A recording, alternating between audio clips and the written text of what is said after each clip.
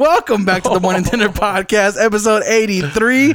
And before we get started with this episode, don't forget to subscribe and then like and then comment. Today we got Tyler Stefanelli in the house. He is a Las Vegas-based production assistant and camera operator and filmmaker. We're going to talk about a lot of cool stuff. What do you hope to learn from this episode, man? I don't know. Since I met him, like I learned a lot from the kid. Like he's really dope. I want to tell you what I want to learn. Level. I want to learn about rig building because I know he's got His this cold rig cage is so built dope. out around his GH5. It's so balanced. I've never seen like a mirrorless or a DSLR in that sense, like balanced so well. I'm trying to build mine out. So yeah, you guys see it if you're watching the video. You can see the red camera behind us now. Ooh, that's my A6500 on the rig. But yeah, without further ado, episode 83 of the Morning Dinner Podcast. Every time I come in the kitchen, you in the kitchen, in the goddamn refrigerator. I sure am hungry.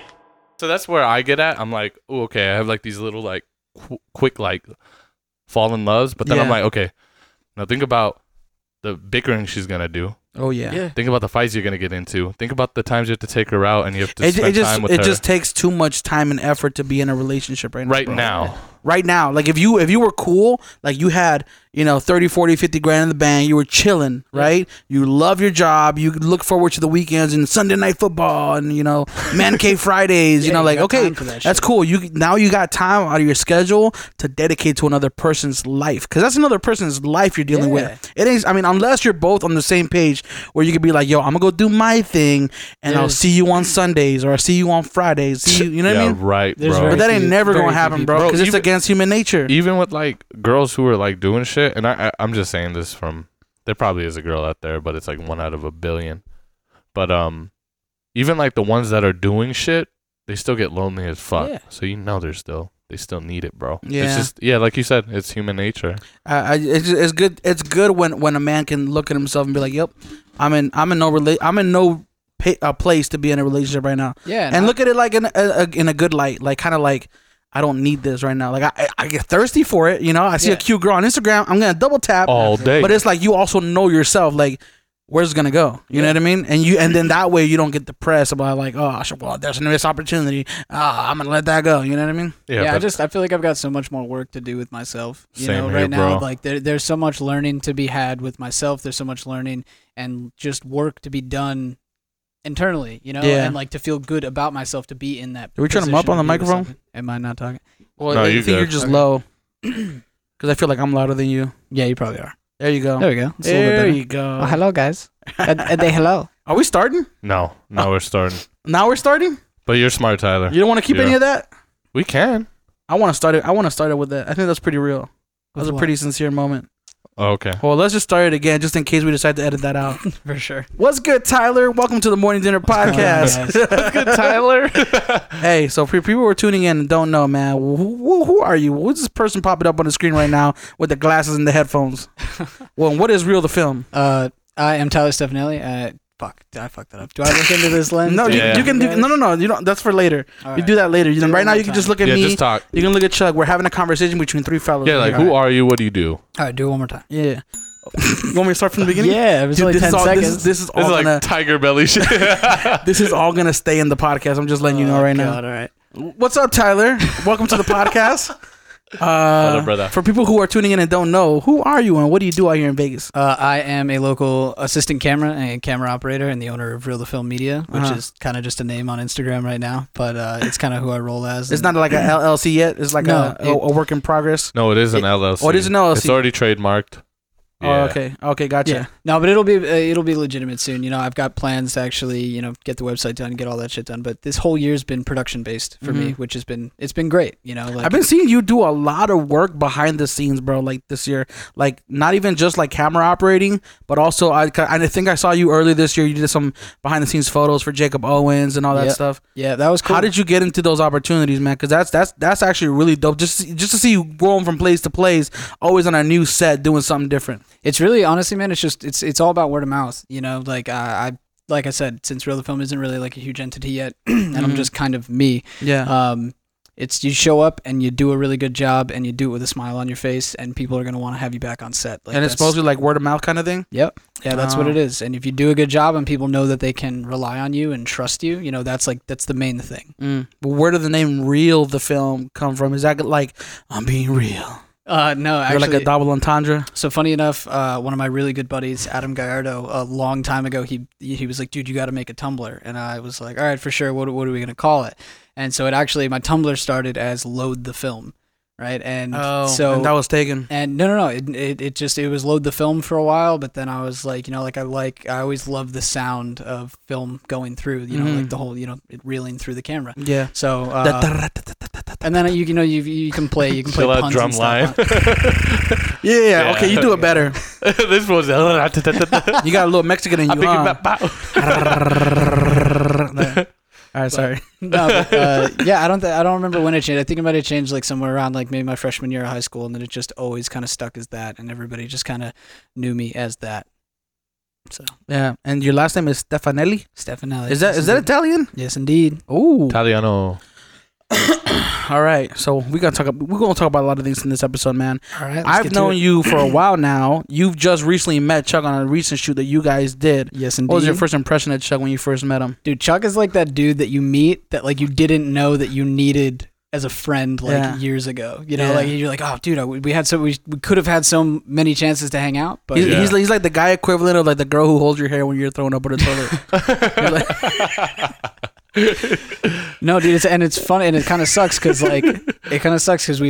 we've known about each other for what, like 3.5 years. Since we bought those lenses off you, bro. Yeah. Oh, let's talk about that story real quick. Yeah. Because for people who don't know, Chuck and I used to have a studio downtown in downtown Vegas, and we were looking to add some cinema lenses for our FS5 that we just recently financed, and I think we were on Craigslist or OfferUp or something like that, and we came across you that you were selling. Was it 3 or 2? 2 or 3? I know. I think it was a whole set. I think about like 3. Yeah, it was like 3 or 4. It was an 85 millimeter T1.5 24. That's all we got from you. Or 24 and 85. Did you have a 35? I think I sold you the whole set. No, right? It was 3 lenses. I wonder, bro. If we did, we lost. We definitely lost the lens. if you did sell it. I don't know. Maybe it was 2.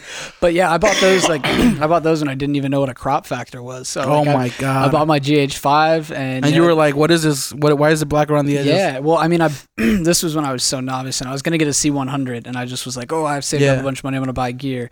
And then, I got the GH5 and really, really loved it, and then never bought a speed booster, and then just had those lenses sitting there because they were EF mount, and then I sold those to you guys, and then flash forward a couple of years later. It's crazy that you sold it to us in 2015, and then we didn't really start hanging out till like 2018, 19. You know what I mean? So.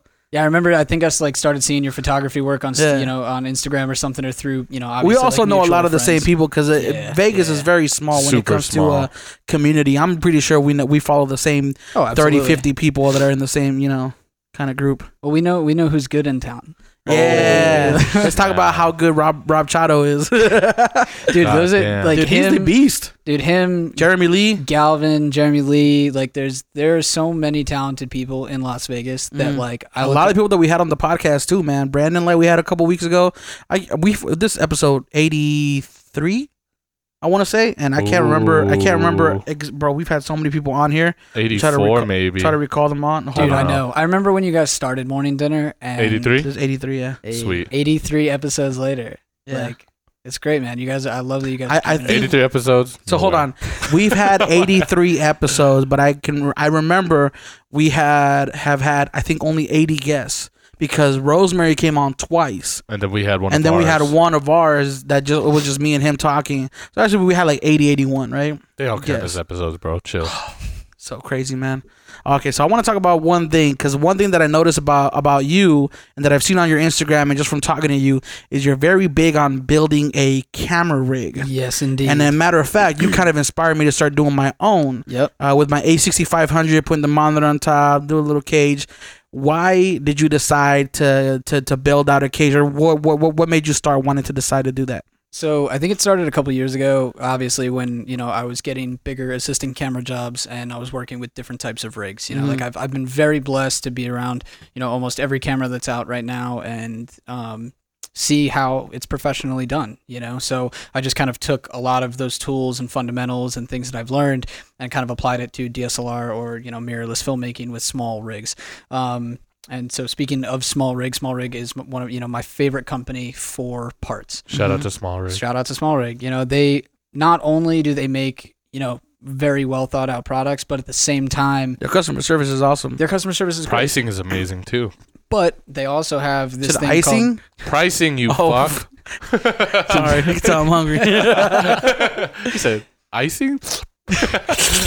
All right. Anyways, but so yeah, Small Rig, they've got the Dreamers program, which is something that I just kind of found out about recently. It's called the Dream Rig program, and you can make 3D CAD file your own designs and send them in. And through the Facebook group and through them kind of helping you out, you can build your own custom parts, which is what I have plans to do for this Blackmagic rig. Mm-hmm. It's great. I've only had it today. I've just built this rig today, but there's a couple things about it that I want to change, that I want to add, that I think can be done a little bit better. So, I'll submit my designs, and if they like them, then I'll get them built. But well, here's my question about that. When you submit a design to Small Rig, and they decided to print it or to make it, do they mass produce it, or do you get a cut? Do you get a cut from that? How does that work? I'm pretty sure. So I'm still really new to learning about this. But from what I know, I'm pretty sure that if you build it and you give it to them and it reaches a certain amount of votes, that they will mass produce it and you will get a cut from it. That would suck if they're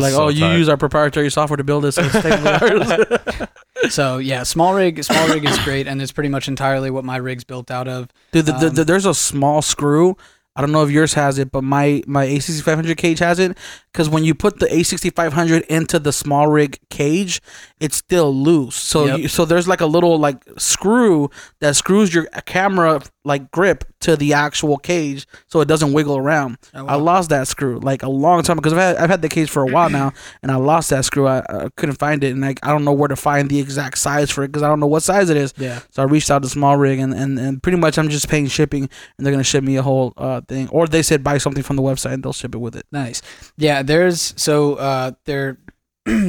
lens mount right now, they've actually changed it. I think so. Whoever designed it, or they just changed their design. I actually like their previous design better, so I'm gonna ask them if they can still make me one of those and ship that to me.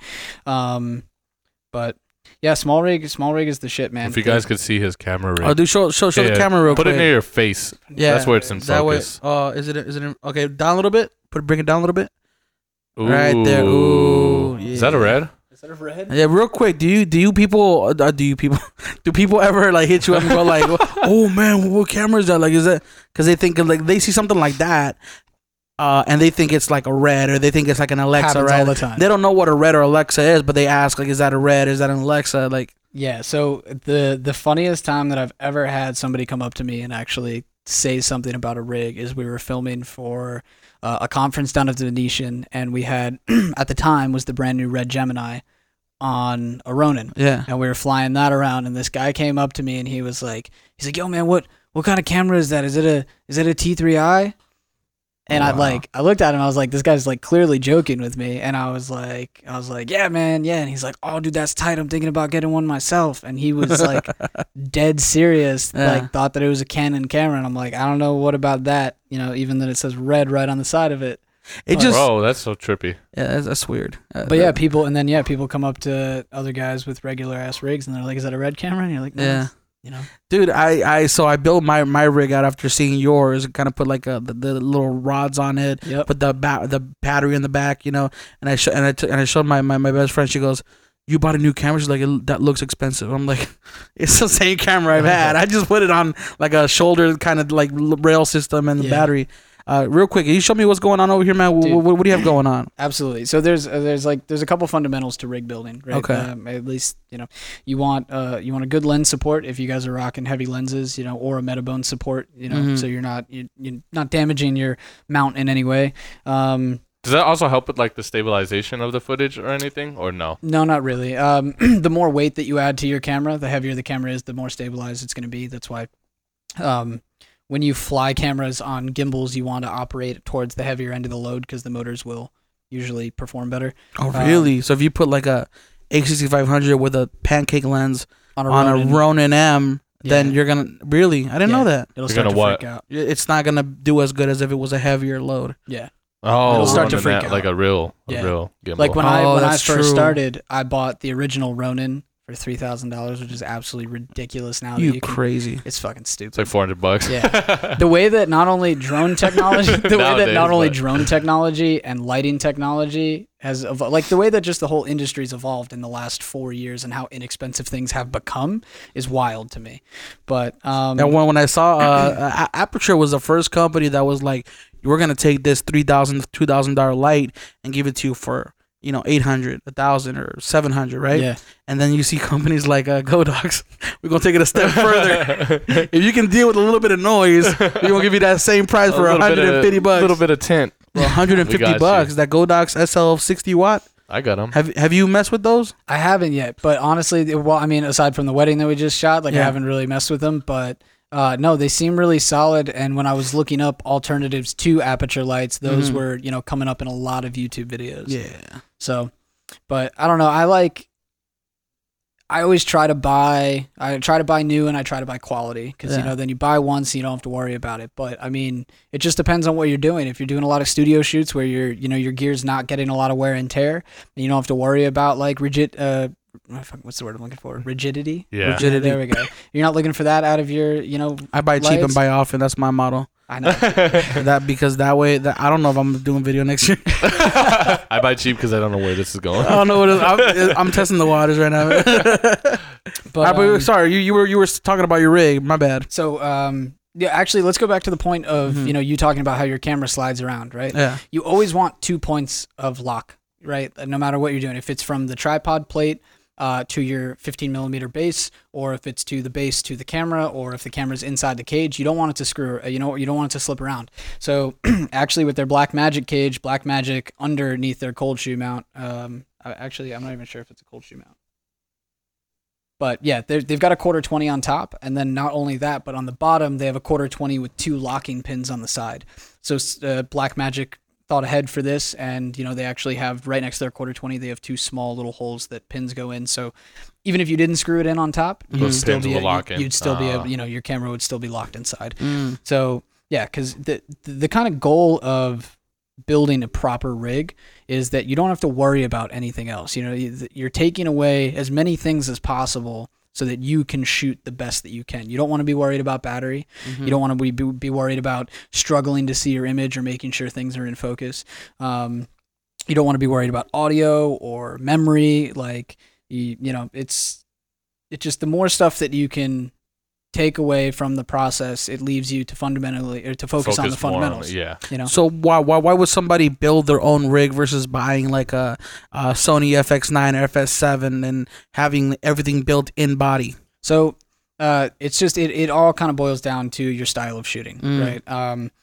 But for building your own rig, I like it because it's personal. Like even though these rigs these parts are readily accessible, across the world, and people have probably built rigs exactly like mine, there's still things that, make it my own, and it's my style of shooting is handheld. I can go from up on the shoulder to in my hand to carrying it like a baby to going down to waist level to dropping it all the way to the floor. So the versatility, right? Absolutely. So like, for example, you can take this holding apart and throw your camera on a gimbal. Yep. Versus you being able to do that with an FX9 or with a FS7, right? Like you can't as easily do it. You can more easily break something apart with a rig that you custom built yourself versus having like a FS7, FX9 or a Red that you have to kind of like, purposely use it. Not necessarily. The FX9, like it fits its certain style of shooting, right? Like a lot of FS7 or when people are getting the FX9, like a lot of Sony shooters like that, they're going to have larger rigs. They're going to want to shoulder rig it, right? Like I don't see a lot of guys going around handheld opping FX9s or F55s. Or, really? Like even I forgot. Does the FX9 have built-in image stabilization? That I'm not sure of. I just know that it's killing it with the autofocus game. Yeah, that's what I heard. And it's the only time that I've ever actually trusted autofocus. I mean, I know that the A6500 does it, and the Sonys have pretty decent autofocus, the previous cameras, but like that's the first time I've seen it in a video and would be like, okay, I'd slap that on a gimbal and completely and utterly trust through my shot that I know it's going to be in focus. What blew my mind was the fact that all the footage you see out there of the FX9 with the autofocus has been on like pre-production cameras. Yeah. Oh, this is in pre-production. It's just gonna get better, like it's only going to get better, and even with firmware updates in the future, like yeah. So, but it just depends, like you can totally build a rig, but then you kind of, when you're going into larger rigs, then everything gets bigger. Your tripods get bigger, your stabilizers get bigger, your dollies get bigger. Like, there are so many cameras that are out right now, that are doing amazing things, and for the size, I wanted to go the S1H route for the longest time. I've been talking about getting that camera for pretty much since the S1 came out, and they were announcing that they would be doing a more video-based camera. But, Rob Chato has been, telling me about his. He said he hasn't touched his FS7 in months. The guy that basically told me. Wait. Because he switched to Blackmagic? Yeah. Rob's got a Blackmagic. He's got he started with the Pocket 4K. There were some things that he didn't really like about it, so he sent it back and then shot with the FS7 for a while, but then he bought this one and he absolutely loved it. And so he's been telling me about it. The guy that taught me everything about Panasonic, how to shoot with GH4, and then eventually I upgraded to my GH5 because of him. He sent me this video that he just did recently, and it's just undeniable, man. Like, I was looking at the footage. I watched the video over and over and over again, and I'm like, man, I haven't seen anything this clean out of an S1H. Now, granted, yes, it is the first, 6K full frame mirrorless, camera. It's got great internal stabilization. There's a lot of caveats to that. My voice just changed. I got midnight radio on him. There's a lot of caveats to that S1H though, man, including the fact that when you shoot slow motion, you have I think it crops in, right? Well, so does the Blackmagic. Actually, when you go down to, I think you can shoot 120. Like I said, I'm brand new to this camera. I'm brand new to Blackmagic. In the grand scheme of things, but you've got a pretty substantial sensor crop for the slow motion on this. That's kind of like my only thing. But you've got 12-bit 422 internal RAW. Yeah, that's fucking insane. Dude, I couldn't argue that. Like, my buddy's like, dude, you can literally buy 2 of these cameras for the same price it would be for you to, like, even just build, buy an S1H, get the adapter, and then put a cage on it. I'd be sitting somewhere around $6,000, and that's still without glass. This, I parted everything out, and I think, I got the cage, the SSD, what else did I get? The cage, the SSD, a monitor mount, and the camera, all for $3,000. Just under 3 Gs. Damn, that's pretty good. I literally could build 2 of these. I might get one. Dude, I'm like so close to. I'm just looking at it this whole time, just like, damn. Yeah. I mean, and look, I'll be honest. Everything I've seen with a Blackmagic ever has been incredible. Like, when you ever see footage from the reason I've never wanted to pull the triggers because I'm like, it looks like it doesn't look cool, man. It looks like I don't know, man. Like something you gotta. Yeah, it looks like a Game Boy Advanced. You know what I mean? It looks like a Game Boy, bro. That's what know. It does. And somebody hit me up about it. I had probably 10 people in my DMs today asking me about it and my initial thoughts. I was gonna DM you when I saw you post the Blackmagic on your story, and then I was like, he's probably working on some gig and he's using it. I was like, oh crap, you bought it? Okay, so you're going Blackmagic. Yeah, because I've wanted to upgrade a camera for a while, and then it just it seems like when I buy gear, everything lines up. Like, I have the money, I have time to shoot, and then, get a new camera, you get creative again. You're like, oh, what can I go shoot with this? How can I use this? And, so far, I mean, just with messing around with it at the house, it looks great. But UPS lost my SSD in the mail today. You don't have any CFast on you? No, I don't have any CFast, and I only have 150 megabytes. Did you order from B&H? What do you need for the SD card to work on there?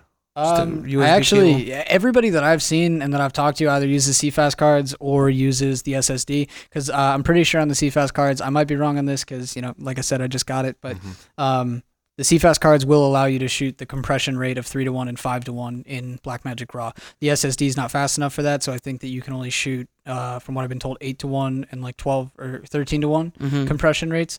The higher the number, the more compression or less compression? Yeah, the higher the number, the more compression. So 12:1 would be super compressed. Yeah. Well, you're still getting, it's still raw, 6K raw. So in the grand scheme of things. So CFast is the only one that can probably handle the... I believe so, because I know that an SD card's most likely not going to do it. I mean, they have 400 megabit write speeds, but this is the thing. Like, I spent $300 on a 2 terabyte SD. you know, and it's probably 400, you know, or like right around the same price to get a 400 megabit SSD for, you know, for 128 gigs or like maybe 256 gigs. Yeah. So you're getting so much more space and write speed and, you know, download transfer times. It just makes sense. Yeah. I remember the first time I saw one of these Samsung drives, I think it was I don't know if it was the T8 or the S8 or something, but Rob Machado had it. And we had filmed a 3-camera interview segment, and it was like 4 different people. Each of the interviews were about maybe 10-15 minutes. We were filming 4K, and like by the time that I was done breaking everything down and getting everything packed up onto the cart, like he was done transferring. Mm-hmm. And you normally run into the problem of, I got to go home, I got to switch it to the drives, and then I got to switch it to their drive, and these drives just work. They work so quick. Yeah. So it's a workflow that I'm completely new with. You know, DaVinci Resolve, they sent with this for free, so I got to get into the whole Resolve game and learning how to edit and color. Man. So it's. How about the overheating? So I haven't heard of this camera overheating. The fans do come out of the bottom, and I don't know if you guys can see, but the fans kind of come out right here, and the cage itself kind of blocks that. You know, and metal does heat up, so if you're filming when it's hot outside, the metal heats up. It's not going to cool off maybe as fast. So but I haven't heard shooting outside in Vegas in 110-degree weather. Terrible. If it has a fan, it's already leaps ahead of a lot of other cameras because A7 definitely don't have, and plus their body size. Oh, the A6500, bro, forget it, bro, because they're you so ain't shooting small outside during the summer. They're so small they can't cool down fast enough. Yeah. That's why it's just like they're. The FS5 though is a beast, bro, for the summer. Oh yeah, I used to shoot outside in 115-degree I've never weather, had bro. one. I've never had an FS5 or an FS7 overheat, but I have had Atomos monitors, A7Ss, A7Rs. I've had all those outside. It's trippy how freaking inexpensive it's gotten since the Mark II came out. Yeah. Because now you can get, like, if you find a good deal, you can get the FS5 for like $3,200. Probably even cheaper. Probably even cheaper. Yeah. Dude, my buddy got his nuts. FS7 from... FS7? Yeah, he bought his FS7 like maybe 2 months ago. No, it was FS7 Mark II, actually. That's what it was. FS7 Mark II, and he got it for like $7,300. Damn, that's like a brand new 1DX Mark II. That's crazy. But dude, like you look at it, I think when that came out, the FS7 Mark II was what, $11,000 for the body, so he got it for $73, and it came with accessories like the handle and the viewfinder and all that shit. That's so it was that's the deal I'm trying to find right there. Yeah, and with the FX9. I filmed a couple gigs with it. I like it. Yeah, FX9. No, or the FS7 Mark II. Oh, yeah. And I filmed a lot of gigs with the FS7, and I mean that's what Chato shoots on, and his shit looks absolutely amazing. But you've shot on Reds and. Yeah. I shot on I think the only what camera. What is it? Aries? How do you say it? Ari. Yeah. So I haven't shot on the RE65 or the LF, but I've shot with pretty much everything under that. Haven't shot with the VariCam, or like the Phantom Flex, but pretty much like pretty much all the Reds. Is the learning curve really hard on those, or is it kind of pretty simple? At the end of the day, like. A camera's a camera. It just really boils down to like the menu systems. Yeah. Sometimes they can be confusing, but for the most part, it's still just a camera. I heard Red is super simple. It is. Everything's on your screen. So it's like the Blackmagic almost. Yeah, and that's what I love about the Blackmagic is that everything is right on the screen in such an easy, intuitive, simple menu setup. All the buttons are right where you need them to be. Yeah, it does kind of look like a toy camera. And I had somebody slide in my DMs today, and he was like, "Let me know what you think about that little toy." And I'm like, "It's not a little toy when you see the footage that it can put out." Call him out. Call him out. Who was it? Rick, the director. Oh snap! I don't know him personally. He's actually he's a cool director, guy in town. That I've done a couple music videos with. He's actually the director that shout out to him. He let me drive that Lamborghini Huracan. Damn. On set. Oh hell yeah, dude, that was shout out to him. Baller boy. Yeah, I was like, "Hey Rick, you gonna let me whip the Lambo?" And he's like, "Yeah, sure. Here's the keys." I'm like, all right, later. So dude, I think I hit just over 100 at the top of third gear. It's crazy. Now, when you say Lambo, you mean a Lamborghini, right? Yes, indeed. Lamborghini car. Yes, indeed. This is one of the fast ones. Yeah, not a toy car. 620 horsepower. Yeah, nice. Those cars are sweet. Nice. Teslas are faster. I want to talk about you because you derailed. Yeah. But let's talk about your rig here. What do you have going on? What is important to have in a camera rig, and why? Okay, so I think like some of the main fundamentals are balance, right? Like balance. It has to be a balance rig. This is something I just found out about a couple of days ago. So if you as an operator want to have the most longevity, right? going through your day. And if you're fighting the camera or you're muscling the camera, that's obviously going to take down a lot on your longevity. Mm-hmm. So you want your camera to be balanced, left to right and front to back. So when I pick up my camera, and this is a new build, so I'm still getting a little fresh with it, but if I just hold it by the middle, it's not leaning too much forward, not leaning too much back. Yeah. That's what you want. Yeah, because it's like balancing a gimbal. Essentially, you want it to have even weight on all sides. Because plus it also helps with stability, right? To a certain extent. Like, because I remember that one guy was talking about it with the Easy Rig. He was just like, is that what it's called? What's the thing that pulls down? Yeah, Easy Rig. Yeah, he was just explaining like how you want your center of gravity on a heavier camera to be the center, of course, and how like you can get that dope handheld look. Yeah, if your rig is properly balanced on an Easy Rig, you will get some great footage. But if it's front heavy and you're still like, the idea is that when it's floating in front of you, it should just be floating in front of you. It shouldn't be tilted. It shouldn't be, and that's it's not an, I wouldn't say it's an easy thing to do, but it's not an overly hard thing to do. You just have to know what you're doing. Yeah. And play around with it a little I know bit. it's off tangent. You ever see those guys in Asia who can balance like anything? Yeah. They can balance like mopeds on like their little thing. Like full mopeds, bro. And dirt bikes and shit. On their what? On the little kickstand? They can perfectly balance it because they know the center. Like they put a phone and they can just like perfectly balance it. That's possible. And I tried it and... That's called witchcraft. Yeah. It's all about balance, bro. Life's all about balance. Ooh. All right. That's a deep one right there. Walk us through. But other than that, like another thing for me, and this is especially coming from the assistant camera world, is keep your cables clean.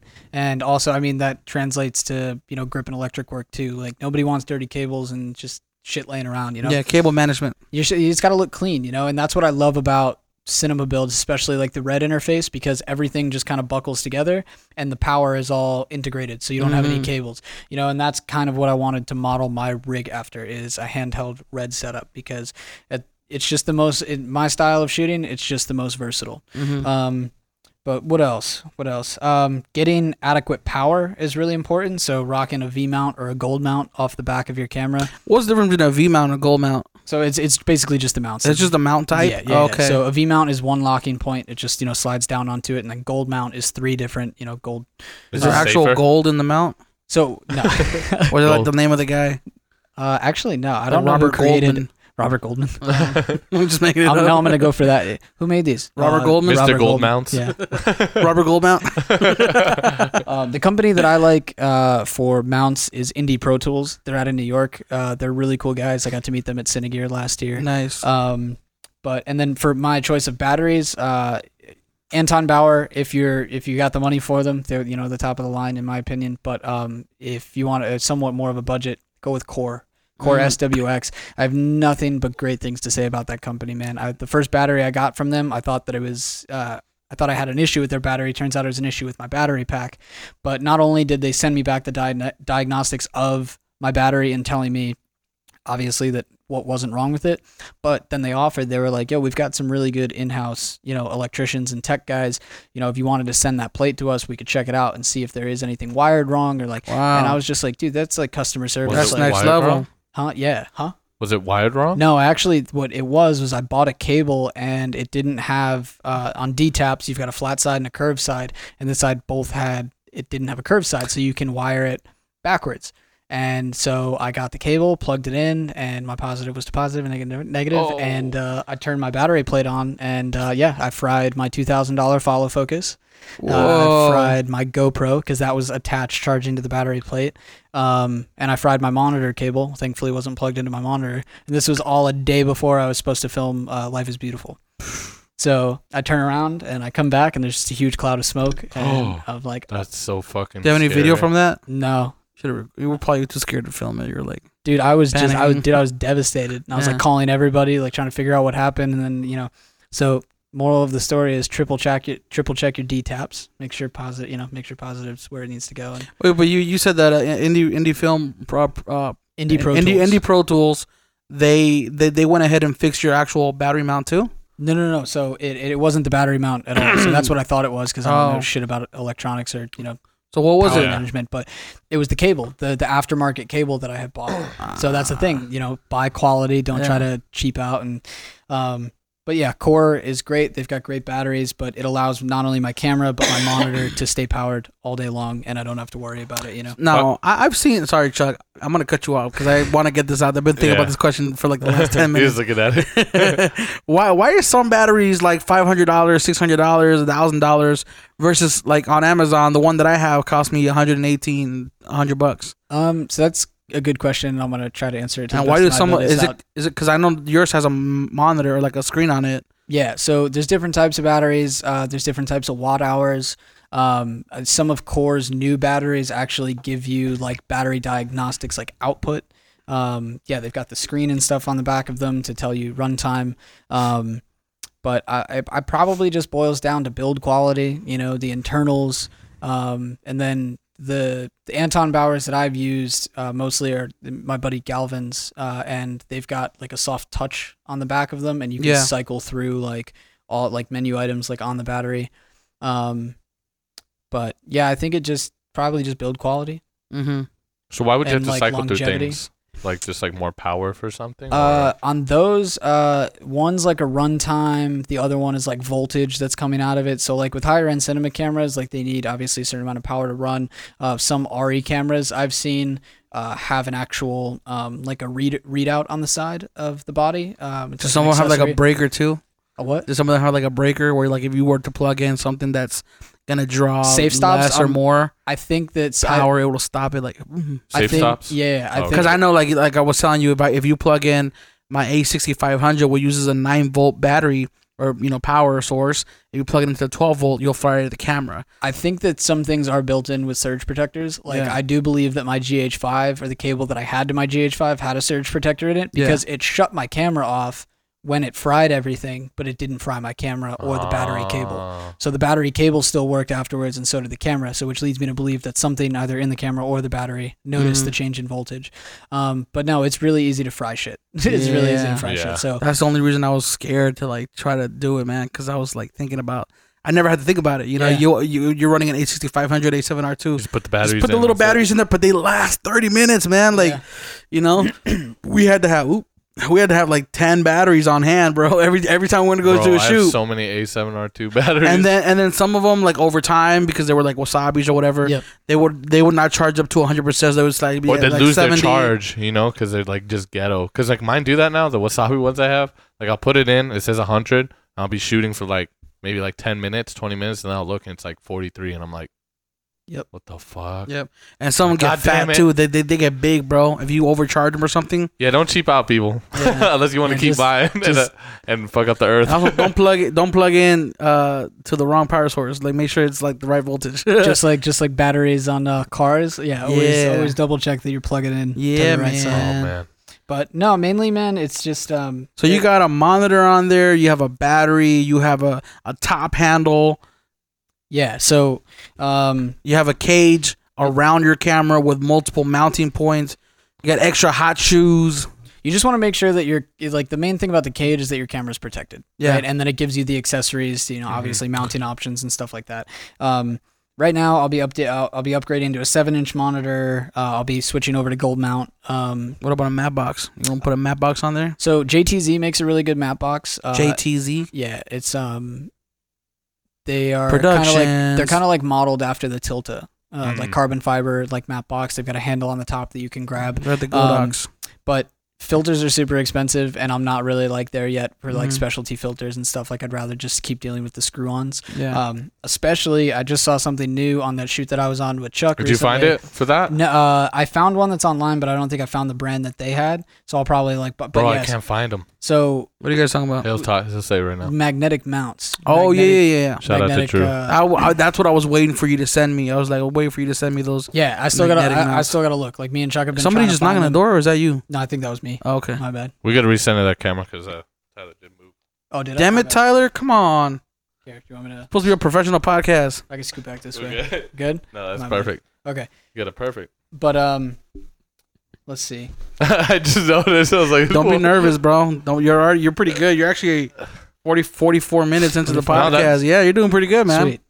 All right, I'll probably start. I know you were fidgeting over. Yeah, so go back to like the magnetic, because if you guys don't know, like we were on the shoot and somebody literally had this ring You know, where you usually have to screw on a ND filter, but it was magnetic and it just popped on and it was on there like tough. Yeah. And all you have to do is just give it a little force and it comes off. And I was like, bro, that's so genius. It could probably be knocked off, you know, like if you brush past something or like you really hit it. But for the most part, like, and I mean, I treat my gear really, like I try to treat it like royalty. So I make sure it's not bouncing into things. And, but yeah, I mean, it's like I said, it just goes back to the easeability of everything, you know, being able to just. It's all about time. Yeah, especially if you're a one and gun, you know, run and gun man, just like one man shooter, you know, it's you want to be quick, you know, you want to be efficient. You don't want to be held up in front of clients or them wondering what you're doing or you having issues. Like, I like to show up, shoot the shit, have a good day, and go home, you know. And I also heard that when you build your rig, you're supposed to be able to shake it around and have nothing wiggle around, like nothing loose, right? Yeah, you don't want anything. And then if you're going on a shoot where, say, maybe you're on an ATV or you're in a UTV or in something that's gonna be bouncing around and moving around a lot, you want to double check all your bolts before you leave the house. Because I was actually last time I went on a UTV ride, I got to the end of the UTV ride and like I was missing like 3 bolts. Like literally just like the bouncing, you know, just like it shook the bolts out. So see, that's why I like the new small rig handles that have the Allen key wrench built into it magnetically. Show them real quick. Yeah, so Damn. the pocket cage has it too. They got it right here. Ooh. Oh, that's so nice. Yeah, see on top, that top handle has an Allen wrench. Wow. That's so fucking simple, but it's so genius. Bro. But Small rig kills it because they also have like the little, this key thing, you know, yes. They have that at the bottom of the small rigs now. I was like, damn. Yeah, small rig is the shit, man. I got nothing but good things to say about them. And yeah, I'm waiting on an email back from the Dream Rig team right now, just about, because like, so I've used this app recently called Shaper 3D, which is an iPad app. It's an awesome 3D CAD design app, and it's got almost all the formats to export 3D CAD files into other design softwares. But I want to start making parts, even if they're just one-offs, you know, even if people don't go out and buy them or I'm not making any money from them. Like I said, it's about the easeability and my shooting style. So I want to build like a retracted cold shoe mount so that, you know, when I have a 7-inch full-size monitor that's spanning edge to edge of my camera rig, you know, a microphone's not getting in the way, that it's going to be offset, right? You know, much like a canted iron sight on like a rifle would be, you know, like you just switch right over to the side and you got it. And then also probably a new mount for my Sennheiser Lav. And then eventually, I'll probably add a Teradek system to this, so I can just have wireless output to client, so they can see what I'm doing. Did you see that? Remember the one I sent you? It's like $600. Holland. It's like Holland Day or something. Hollyland. Yeah. So Hollyland's cool. We actually used Hollylands on this this Chinese feature. How did they work? They actually worked really well, man. Everything I saw that would look great. I was gonna get one until Chuck talked me out of it. We were working. It was like through the middle of the summer, and it was like 115, 117 degrees like throughout the day, and they did really well. I think that they have like a long range receiver panel as well, but I don't really need that. Like I said, it's just depends on what you guys are shooting. And isn't Teradek more? Teradek is, absolutely. $2-3 for a Teradek, bro. Yeah. Bro, but now Small HD, I don't know if they're the same company now, Small HD and Teradek, or they work together. Yeah, so they offer the small rig or the Small HD monitors with the Teradeks built in for like a director's monitor, stuff like that. Yeah, it's the 703 RX and TX. Yeah, so those models are sweet. You know, that's just Teradeks is just it's clean. You know, like I'm very aesthetically based. I like things to look good. So Teradek for me, it just has and it works. You know, it's been a system over the years that I've used. You know, we've had issues with Paralinks, and you know, we've had issues with what was the other brand that we used? I can't remember, but Teradek's just always the one that's just there, you know, and you do have issues, you know, you do encounter frequency issues, and you have problems with gear, you know, all sorts of gear. Always will. Did you end up going to school for film, or how did you get into this, man? So yeah, I was a guitar major in high school, and I seen you play guitar on the Insta, bro. Thanks, man. You seen this fool play? No. This fool gets down. Yeah, Spanish guitar, serenade the ladies. It'll always be my thing, man. It'll always be just like that pastime. You know, my teacher kind of made me realize that I didn't want to do it professionally. He was kind of an asshole. He's like, you're trash, bro. No, I actually, for as much of a dick as my high school teacher was, like, you know, he's very fundamentally sound, and he did make me a better guitar player. But, you know, I kind of realized that that's not what I wanted to do, and so I started taking photography classes. I shot film for 3 years in high school. And then the last year they had a video class, and it's not that I was better than anybody else. I just gave more of a shit about it, you know, and the quality of my work. So you're better than everybody else. And, you know, I did a year there, and, you know, I was like, you know what, maybe I should go to college for this, just try out a couple classes. So I booked one semester of like, I think like documentary 1, video 1, screenwriting. And then flash forward like a year and a half later, I bought my own follow focus, and my professor hired me on a documentary that they were doing. And so that was like a 4.5 month long doc. So it was a lot of experience. Damn.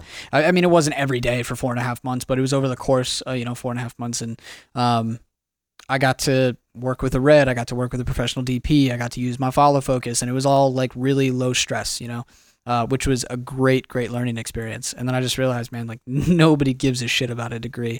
Like I'm not going to continue to keep going to school if I can literally learn everything that I need to know online through other people and or networking. And then, yeah, I think I had a regular 9 to 5 for like between like 18 and 20, like when I got out of high school. And then I think like right around when I was 20 years old, I just started freelancing full time and really just, you know, Steele, the guy who got me into buying this camera, he always said something to me. He's like, dude, when you stop worrying about the money and you stop worrying about the income or worrying about it being a job, it'll come. And I never understood that. And I was like, that's so fucking stupid. Like, of course you have to be worried about money. Like it's your livelihood, you know? But really when I just started focusing on the work and going to work, doing better, and, you know, just being the best I can on set, like that's what people like. That's what people want. You started freelancing when you were like 18, 20? 20. Yeah, 20. Wow. Yeah, I started and you're 45 now, right? Yeah. I'm looking fucking great for 45.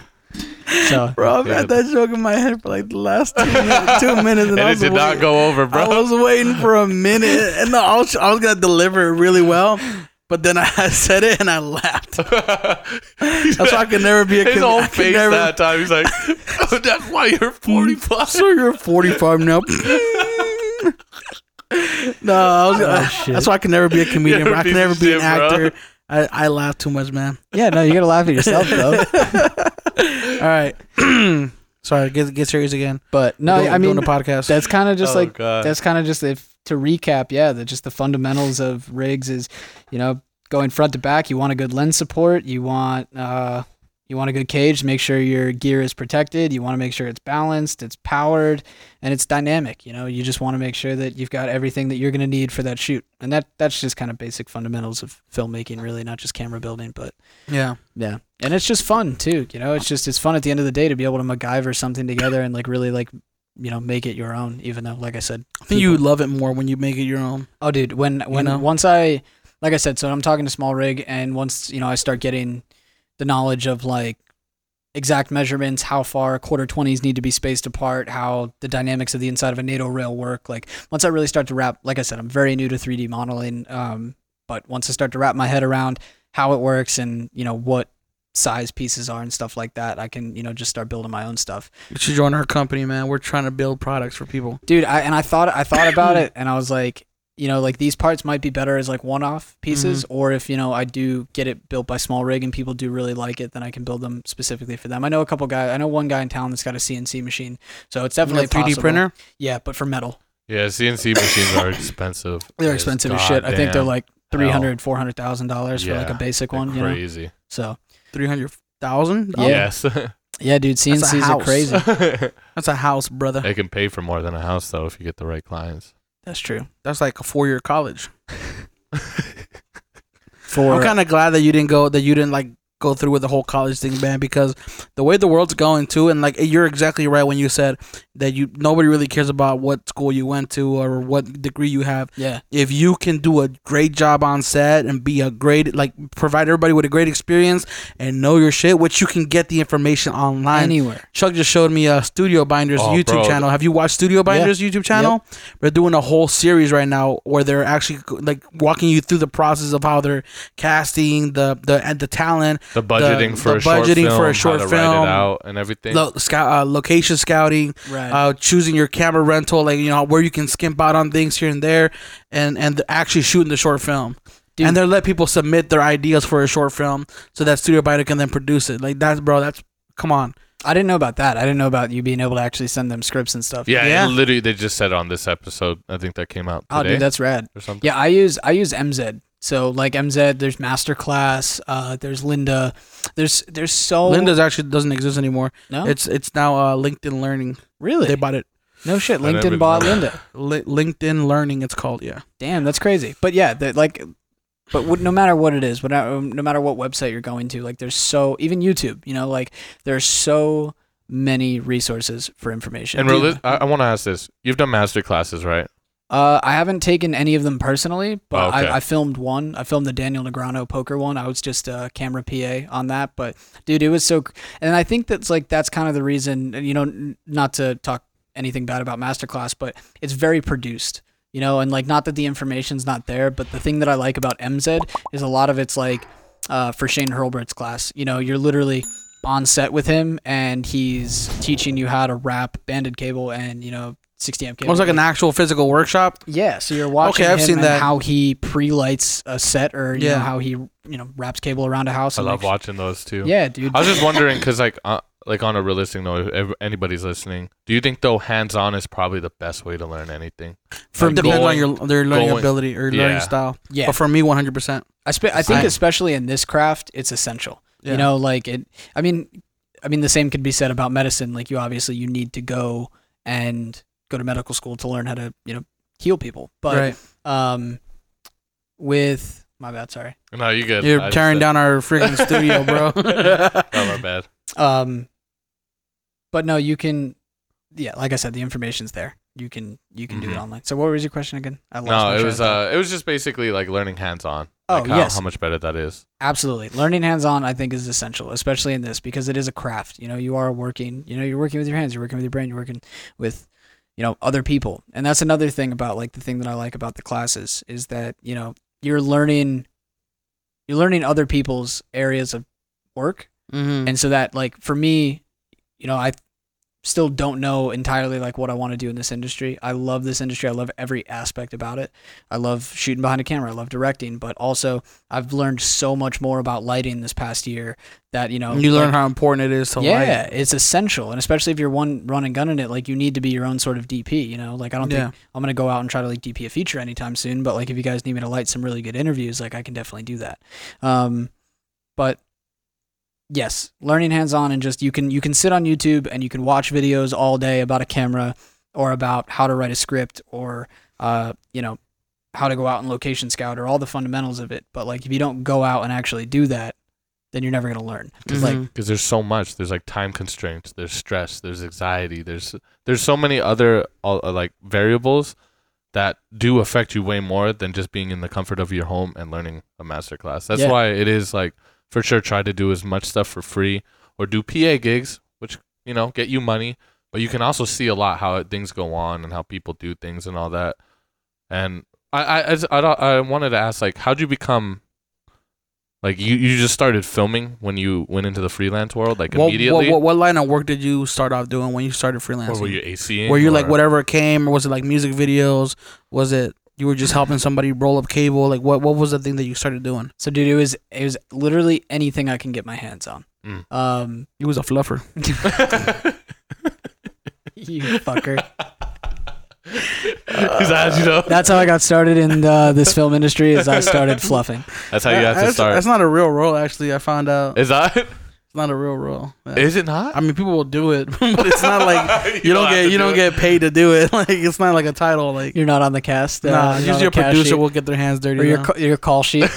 The director. Fluffer, 7 a.m. sharp. He's first on set. You can't schedule things like that. That's the thing. Sorry, man. Go ahead. I had to do like a little comedic break there. It's all good. No, just anything I can get my hands on, man. I think in school it was just you fucking. He's sitting trying not to laugh. I was not trying to laugh, but then you said hands on, so that's the first thing I think about. Any job that came my way, I took it. Let's put it that way. No, I was ACing, doing very basic AC work, like right out of college. AC is assistant camera, right? Assistant camera work. I was PAing, doing a lot of PA work, which is great. Like PA work is a lot of people think it obviously, it's the bottom of the barrel. It's the grunt work. Or it's like menial, but like PA stuff, like for the most part, like as long as you can follow directions, you'll survive as a PA. Like, if you can't be a PA, you can't do anything else in this industry. Mm-hmm. You don't have the responsibility to do it. I'm sorry. And I've worked with PAs that are like that, and I'm just like, man, like you won't survive. You're gonna get eaten up. You know, because 100%. It is like on big professional sets, things move quickly and shit is serious. You know, like Alex White, he's a Steadicam op and a great camera operator out here. He also makes amazing pizzas. Which I've been trying for the longest time. But you haven't tried, so how do you know? I've just been busy, dude. Literally every time this dude's had an event, I'm like, I want to come out and film. I just want to eat pizza, but like, I want to come out and film. And I end up getting busy. But anyway, so like the first big PA gig that I ever had here was for Big Knockout Boxing, like years ago. And he was a camera operator. Every food order throughout the 3 days got fucked up. And I was responsible, right? Even though I literally had people write down their orders, I would take it to the cashier, give it to them somehow, some way. The order got fucked up. And they don't care if it's the people at the restaurant that fucked it up. Like, you're the one who brought it back that needs to make sure it's right. So, yeah, the food orders got screwed up. And JD Belinsky, who's a huge DP out of New York. I know who that is. Yeah, he should say. So he was our operator, right? And at the end of the week, he's like, dude, you smashed it. He's like, you were a great PA. You know, you hustled hard. But I'll never let you order my fucking food again. That's just like, oh shit. But Alex was an operator on that, and you know, flash forward a couple of years later, hadn't really worked together too much. I got the chance to AC for him, and we had talked a little bit on Instagram after, and he was like, yeah, man, the two things that stood out to me is he said, you learn to manage the crumble. Because I told him how like flustered I used to get on set. I used to have like really bad anxiety. Like I wouldn't walk into set until absolute call time, and if I didn't know anybody on that set, the thought of having to go find, especially being a PA, because like his camera department, you can head straight to camera, like you know who you have to talk to, where you have to go. With like a PA, you're straggling around. You don't know who the production manager is, like you're asking people a bunch of stuff, and that always used to like really, really freak me out. But yeah, you learn to manage. You take super long bathroom breaks. You learn to manage the crumble, and you know the growth curve, it never ends. You're always learning. There's always something that you could be doing better. And yeah, that's just kind of, you know, how I attribute to this. You know, going through high school, I realized that, or even just a lot of things in life, I would kind of be naturally good at, but I never took the time to really learn the fundamentals or really like learn the discipline. Like, yeah, I'm a great guitar player, but like I can barely read sheet music. I don't know theory one bit, you know, and then I kind of like did that with film. I was that guy that was hiding behind nice gear in town. I was like, yeah, I got a great rig, got a great setup, but like I wasn't shooting that much, I wasn't editing that much, and I was just, you know, all my work was coming from production stuff. And then I just kind of got to a point where I was like, man, like I really need to learn like what all this is about. Like I really need to go back to the drawing board and kind of relearn the fundamentals. And dude, the more you shoot, the more you will learn. Like you can't learn everything you need to know by YouTube videos, going back to that point, right? Oh yeah. Like you need to go out and shoot.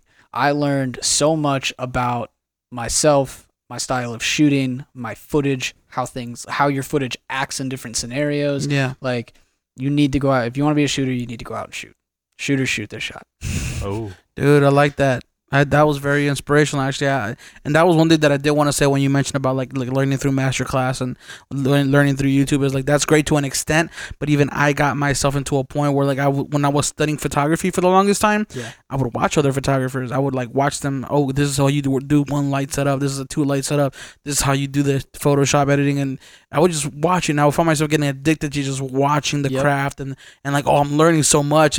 But it's also like if you don't put it, I'm the kind of person that if I don't do it if I don't practice it, I can learn it year after year. It's not nothing's gonna happen. Nothing's gonna come from it. You know, almost like the muscle memory is not there. Like the mental memory of like doing it, you know, is not there. Like I can watch how to set up a 3D or a 3-point lighting setup all day long, but the first time that I got on set and like was trying to figure it out, like my interviews look like shit because I never lit an interview before. Yeah, you know, but plus you also because in the videos they're in a full studio with high ceilings, so they have all this room to do stuff, and then it's like okay. Shooting this little cramped up 10x10 room. Yeah. And you're like, oh wait, but I can't put the light over here, so now it's too hard. And see, that's the things you got to learn on set. Yep. Because there's so many variables how to adapt that come with it. Yep. And dude, that's like the worst thing. It's like that's like the shit that's why I kind of want to get into more like narrative and commercial work. Well, what's narrative again? Is that like documentary? No. So narrative is a like, short film. Yeah, like any short film work. Dude, join our work. crew, bro. We're gonna make a short film. We're not creating no crew. He's like, I'm just gonna throw it out there. We're not doing that. It's on the podcast. But dude, you know, anytime you need my help, I'm around. And that's another thing is like anytime, like I've had a lot of productions come in town, and like I said, we know a lot of like the top people that are here. We know what they have, what gear is accessible. Yeah. Like it's another thing I pride myself on is that I can usually find some sort of camera package or the person that you need. And dude, Vegas has had an influx of work, man. I've had probably like a handful of times this year that I've been triple booked or quadruple booked, you know, like in a day. Like people have called me for the same dates, and it's like, yeah, it sucks. Like you have to turn down a lot of work. How far do you usually book in advance? Sometimes like maybe like a month. I think the longest I've ever booked in advance is like a wedding. But like I said, I try not to worry about it, you know. And ever since, like, I just keep getting calls, which I'm so incredibly blessed for. You know, like it's beautiful, dude. And like that's the thing is, like. Yeah, like once I stopped worrying, like around 20, 22, 21, once I stopped worrying about, like, is this going to be a thing? Like, just make it a thing, you know, like make film the thing that you want to do. And people start to recognize that. And like, I'm not a huge fan of social media, and it sucks that you have to be so tied into it, you know, especially nowadays if you want to like push the YouTube game or your Instagram game. But people always hit me up, and I still feel like I don't work enough. I still feel like that's crazy. I still feel like always on a different set, bro. Yeah, I know. I'm always seeing you. I'm like, chill, bro. We get it. You do film. I stopped following your stories. I'm like, he put me on mute. Yeah. He doesn't want to unfollow me because then I'll see that. Dude, no, people. It's crazy. That's crazy to me. Like people have like actually like you unfollow somebody and people call you out for unfollowing them. It's like you really look that heavily into who follows you and who doesn't. Like I'll tell you one thing. I don't follow anybody who just takes photos of themselves. Yeah, if you have unless that's your job, you're a cute girl. Unless that's your job. And you're making money off of it, I'll probably still unfollow you. No, I'm just kidding. Jay doesn't even use Instagram. Last time he posted was 2015. Yeah, it's like 2017. Yeah, like, fuck social media. I'll be back on it one day. But yeah, that's mainly it, man. People just see me and, you know, the more stuff that you show off that you can do, I think that's kind of the YouTube game too. Like, the more stuff you show off you can do, the more things that people know that you can do, and, you know, then they'll call you. But, I mean, there's still people in town that are the kind of. I'm not gonna say that. Nah, don't put anybody on blast, man. I'm gonna stop there. But let's put it this way: I've seen people get work that should not be getting work, and then there's other people that are talking about you, Chuck. God damn it! How you gonna call him out of his own podcast, bro? Come on, man. The disrespect. His name starts with the C, ends with the S. Has a podcast. I don't know, man. I don't know.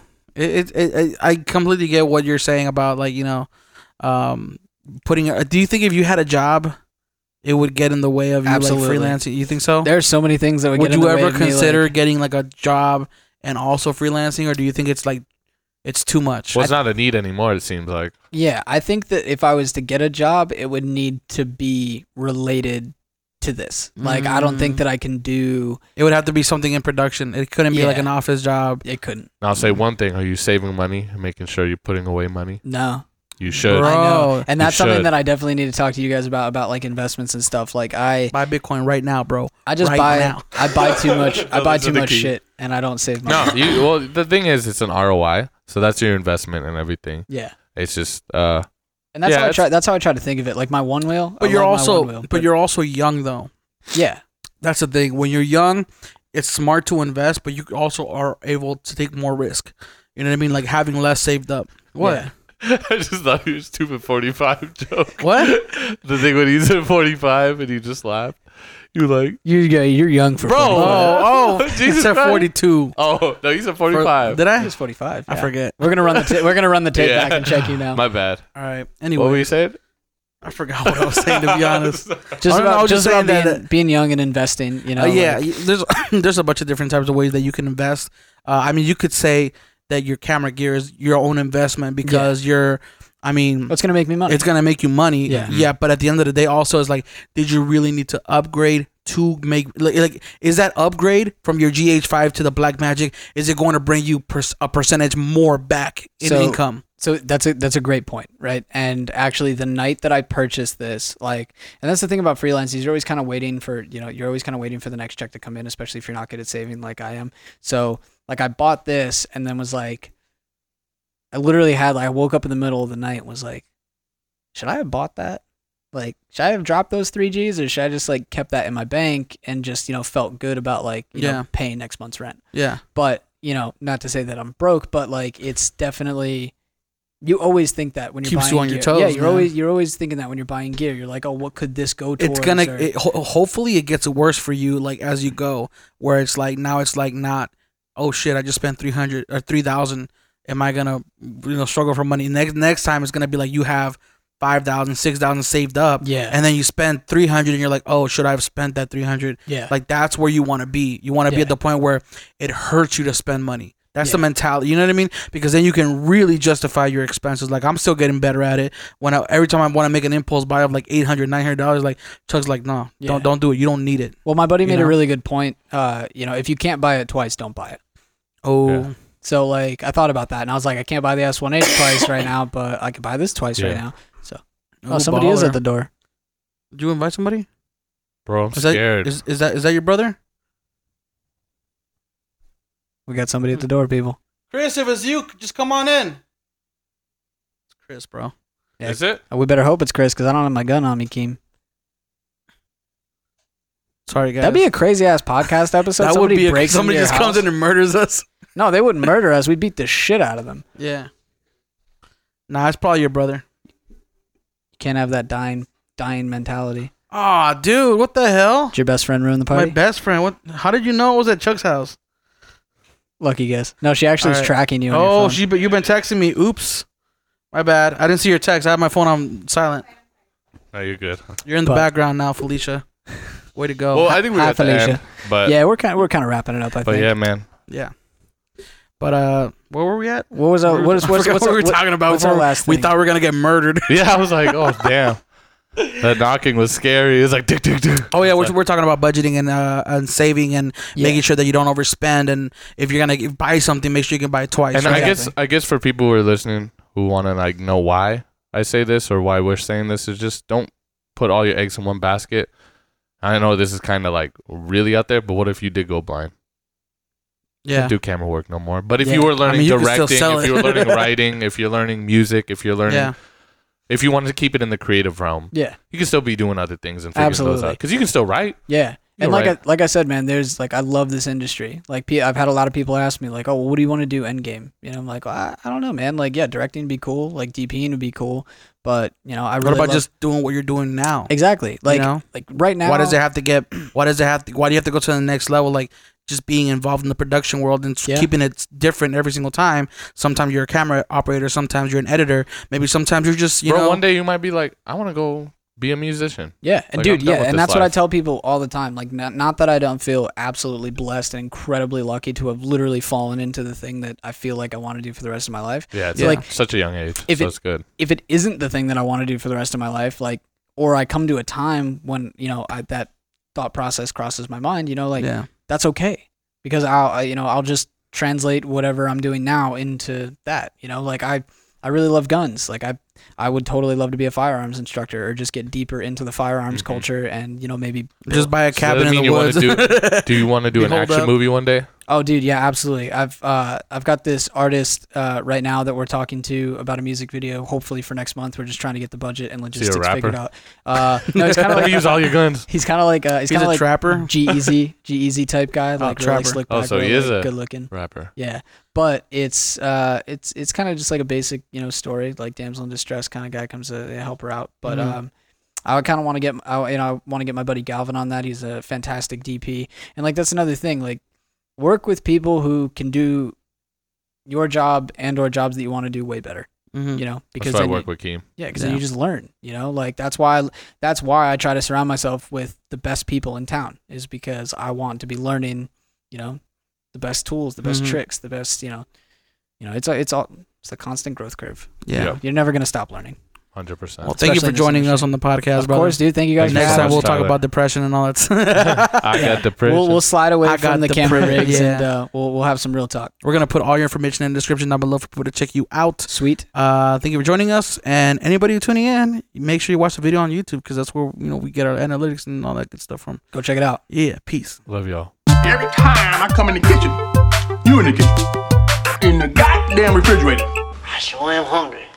That wraps up episode 83 of the Morning Dinner Podcast. If you guys are still watching and still sticking around, thank you. And don't leave yet, because if you haven't yet, don't forget to subscribe and then like and comment. And like. And yeah, guys, that was a dope episode, man. I really enjoyed my time here with Tyler, and we learned a lot of stuff.